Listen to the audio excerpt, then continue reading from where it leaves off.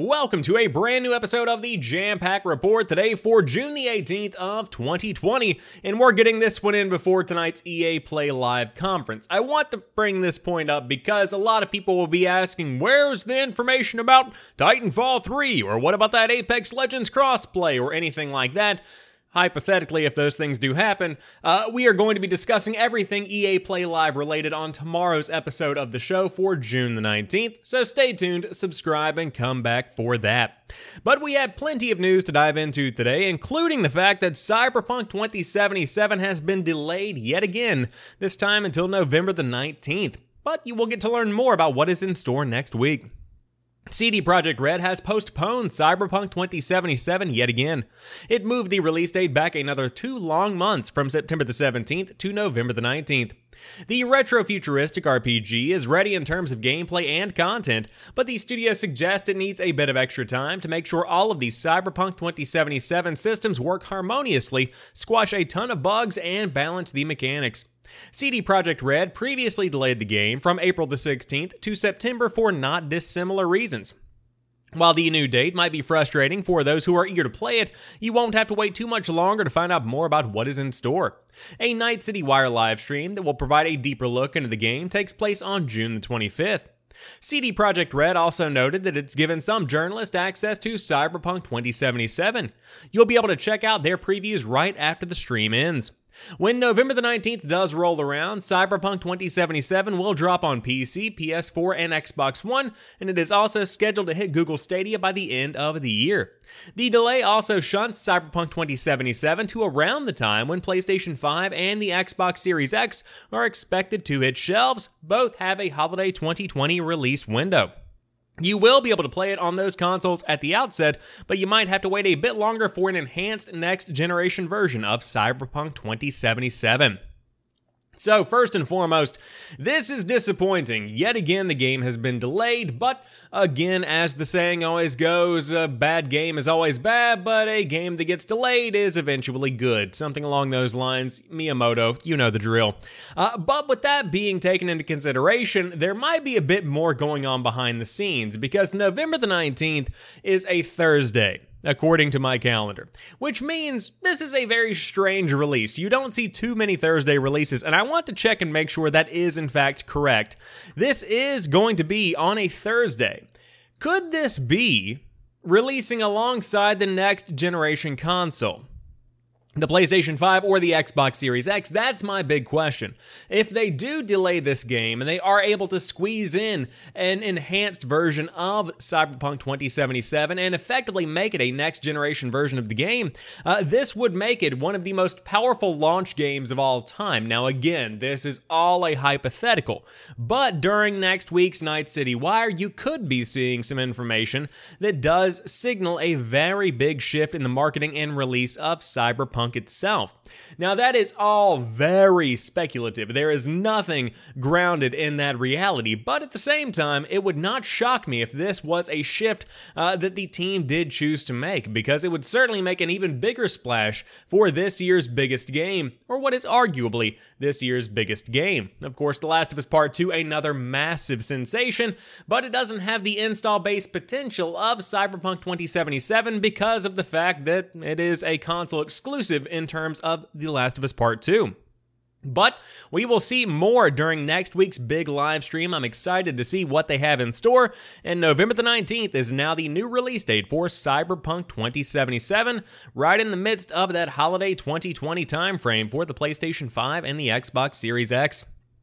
Now, a follow-up from a story we've been covering for a couple of days now. Insomniac has confirmed Spider-Man Miles Morales is like Uncharted Lost Legacy in terms of scope. Insomniac has issued an update on Spider-Man Miles Morales after Sony's recent PlayStation 5 event sparked confusion among fans about the nature of the game.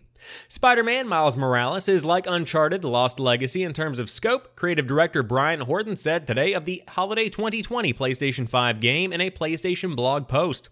The Lost Legacy was a superb Uncharted spin-off, but it was shorter than the mainline games. The expectation then is Spider-Man Miles Morales will be a shorter game than its predecessor. It is not a remaster of Insomniac's wonderful PlayStation 4 Spider-Man game with extra content, as some had thought based on comments from a Sony executive in a newspaper interview. Rather, it is a standalone game. Spider-Man Miles Morales is set during the winter, about a year after the events of the first game. As such, New York is covered in snow, and just before Christmas, a war between an energy corp and a criminal army breaks out, with Miles' home in Harlem at the center. What has been the subject of debate since Spider-Man Miles Morales was announced is how big the game is. Here is Horton clearing it up. Quote, "You will experience a full story arc with Miles, one that's more akin to a game like Uncharted: The Lost Legacy in terms of overall scope. Marvel Spider-Man Miles Morales is an important, heartfelt, emotional, and essential experience to expanding the Marvel Spider-Man universe, and we hope it will be for you as well," end quote. As for gameplay and visual improvements, Horton said to expect near instant loading, ray tracing, 3D audio, and for the game to show off the DualSense controller. The characters have been upgraded with 4D scans and improved skin shading for extra realism, as well as spline-based hair that moves more naturally. Insomniac has also updated many of the city's assets. It is clear at this point that Spider-Man Miles Morales is not Spider-Man 2, although that game is, of course, in the works. How couldn't it be, given the incredible critical and sales success of the first game? In a blog post, Horton hinted at this game while touching on the fate of Peter Parker.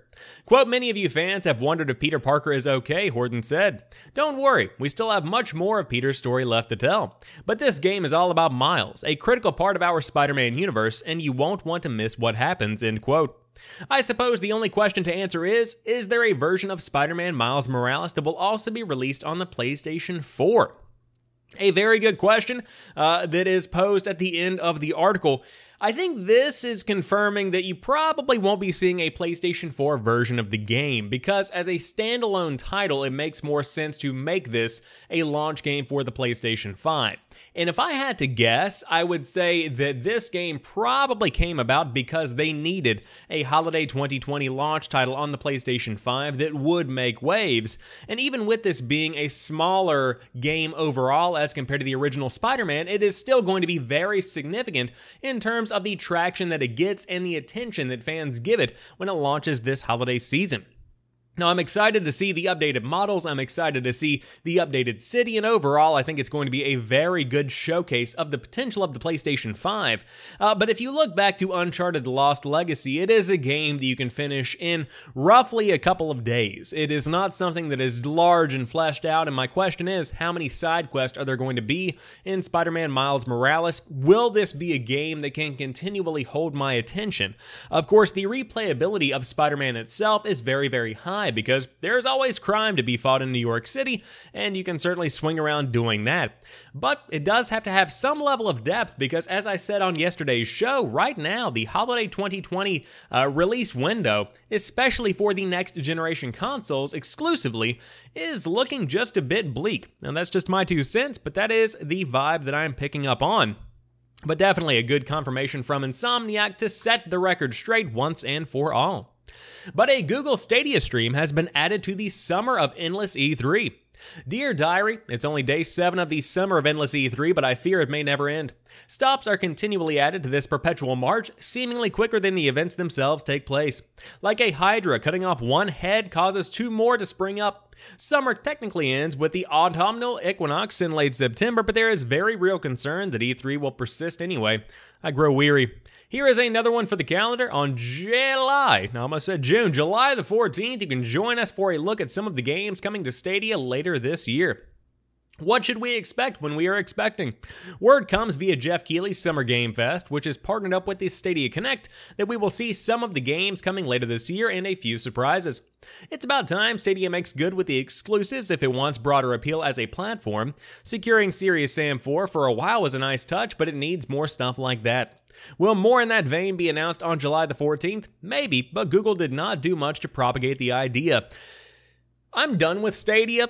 Quite frankly, I don't think there's anything that can fully redeem this platform at this point in time, because of the fact that they have dropped the ball so much on generating any kind of amount of hype for this title, for the entire platform. It really does seem to be dead in the water. It seems to be something that is going to go down in history as a relic of the past that can't really even be kept, except for the fact that you have a Stadia controller and a Chromecast that you likely already use for Netflix anyway, if you have an older television. So I'm not going to be tuning in. Of course, if there's anything significant that comes out of the show, I will let you guys know on an episode of the Jampack Report, but July the 14th is going to be the day you can tune in and see what you are going to be potentially playing on the Google Stadia later this year. Guinness has reinstated Billy King of Kong Mitchell's world records, and this has a lot of people up in arms. Billy Video Game Player of the Century Mitchell has been vindicated. Today, Guinness World Records reinstated the Donkey Kong and Pac-Man records that were stripped from Mitchell in 2018. Once again, Mitchell holds the first perfect score on Pac-Man and several records for the highest score in Donkey Kong. He also redeemed recognition as the first player to reach the kill screen on Donkey Kong and the first gamer to score 1 million points on Donkey Kong. Mitchell, also known as the King of Kong, had his records expunged by Guinness and Twin Galaxies after an investigation alleged some of his performances on Donkey Kong were not reached on arcade hardware. In May, we heard that Mitchell, also a hot sauce mogul, planned to take Twin Galaxies to court. While Twin Galaxies has not changed its decision, Guinness shared a video explaining its reversal. According to Guinness World Records Editor-in-Chief Craig Glenday, Guinness reviewed existing evidence, newly sourced eyewitness testimony, new expert gameplay analyses, and hardware verification. Guinness didn't necessarily rule out foul play, but found that there just wasn't sufficient evidence to support the disqualification across the board. After reviewing Billy's gameplay and reproducing similar games myself, I can honestly say that this is legitimate gameplay, Robbie Lakeman, the current Donkey Kong high record holder, said in a statement shared by Ars Technica. I do not see a reason why Billy would need to even use MAME or save states to film both games with this style of play. Sadly, this saga is not yet over. Twin Galaxies and Guinness are now split, and the hearing for Mitchell's Twin Galaxies defamation case is scheduled for July the 6th. I'm not sure who to believe at this point. Now, a lot of people are saying that Billy Mitchell is still going to be guilty of course, cheating to get his way into the world record books, but I don't think it's good to build a case on the fact that you can't prove wrong was done. That seems a bit sketchy. If you don't have enough information to build a case, that still alludes to the fact that there might be a couple of elements that are a bit iffy here. Now, of course, for those that don't know, the King of Kong has been a name that has been thrown around in the world of gaming since the 80s, really. It was and continues to be a legendary title that Billy Mitchell holds, and it does seem to have been called into question in the past few months whether the allegations against him in 2018 are holding up, and I suppose we will see what the final straw is on, of course, July the 6th, if you do want to see if Billy Mitchell is in fact innocent. Now, one thing I do want to make very clear, Billy Mitchell has shaped his entire career around being good at arcade games, and I understand that it is a very important element of his life. But we've been talking about this since 2018, and the gamer in me says if I got the highest score and I was the best in the world at anything game related, I would want that in the history books. I totally understand that and I feel that passion. But the normal office worker in me says, who cares, dude? You get a life. Those are the two pieces that I'm dealing with right now. I'm having an internal struggle when it comes to dealing with Billy Mitchell. But it does seem to be continuing to generate some conversation. So what do you think? Is Billy Mitchell innocent, or is he guilty of cheating at a variety of games, specifically in regards to the Pac-Man record, I believe, is what really kicked off this entire conversation. Interesting continuing story. But today, EA has brought a bunch of games to Steam again. Electronic Arts has released a handful of its games on Steam today. Of course, we talked about this last week, but an update on today, June the 18th, What day is it? Who knows? Pandemics wreak havoc on the world of dates. EA's roster of games on Steam has expanded yet again with the arrival of Titanfall 2, Dead Space 3, The Sims 4, Need for Speed Most Wanted, and A Way Out. EA Access, a subscription service currently available on PS4, Xbox One, and Origin, will eventually make its way to Steam as well. If you wanted to bundle all of these together at some point in the future with a subscription.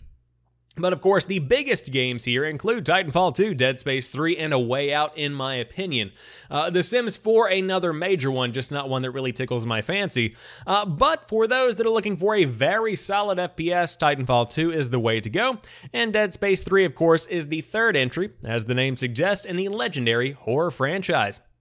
And finally, to round out today's show, a very cool story. This War of Mine will be added to school reading lists in Poland. 11-Bit Studios' This War of Mine will be placed on the official reading list for schools in Poland, the first video game to be recognized in that way. The decision was the outcome of a campaign launched in early 2019. The inclusion of This War of Mine on the recommended reading list for Polish students has now been confirmed by the country's Prime Minister, Mateusz Morawiecki. Ooh, wow, I mastered that. The Prime Minister of Poland. Of course, games are already being used in education for teaching maths, chemistry, and developing cognitive abilities, but I don't think we've ever encountered a game being officially included in the educational system on a national level as a school reading, said 11-Bit Studios CEO Grzegorz Michałowski in a statement.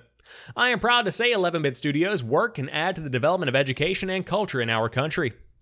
This War of Mine, which was first released in 2014, drew on the experiences of the Bosnian people during the siege of Sarajevo in the 1990s. I'm sorry, I'm trying to pronounce these things correctly, but this just is not something that I'm deeply familiar with. I apologize.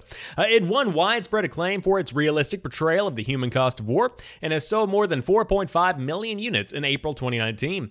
The game will be included in the Polish reading list for the 2020 and 2021 academic year, but it will only be available to students aged 18 and above due to its age rating in the country.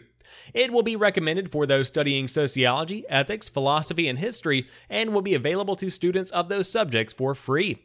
To mark the game's 5th anniversary, 11-Bit Studios' Paul Feldman wrote an article for GI.biz about keeping This War of Mine relevant for years after it launched, and of course you can check out his piece in the link which I have linked down below. But This War of Mine, of course, is a phenomenal example of history in gaming. Of course, it is portraying these events, it's showing the emotions, and showcasing the events that unfolded. You see this becoming more of a prominent example in the world of gaming, but there are so many others. The two that come to mind are Assassin's Creed Odyssey and Assassin's Creed Origins. There's a specific educational portion of the game that is designed from the ground up to help teach about these times in history and to help teach about these cultures and to spread information to kids of all ages, because the educational adventures that are within Origins and Odyssey aren't necessarily the M-rated, gory, assassination-filled experiences that we have in other parts of the game. The ones that I prefer. But no, sincerely, it is nice to see gaming being recognized as a way to continue education and to spread knowledge about history, about politics, about sociology. There are so many utilities for the world of gaming. And this goes back as far as Mavis Beacon's typing simulator, where you gamify the act of learning how to type on a keyboard, and now we see these games that are literally making history a reality, and they are bringing us back to that time. And it really is a much more engaging way for kids to learn. Now, that's not to devalue the value of reading itself, but there is certainly something to be said about playing a game and experiencing something firsthand. But that rounds out today's episode of the Jampack Report. If you enjoyed today's show, drop me a like down below and let me know what you think about everything we talked about here today. Did you want to pick up any kind of Cyberpunk 2077 related merchandise, or perhaps you are buying the game on day one? I would love to hear what you have to say about that one. What do you think about Spider-Man Miles Morales? Are you a fan of Google Stadia? Would love to see what you have to say in the comments section down below. But until tomorrow, you guys have a fantastic rest of your night. Enjoy EA Play Live, and peace.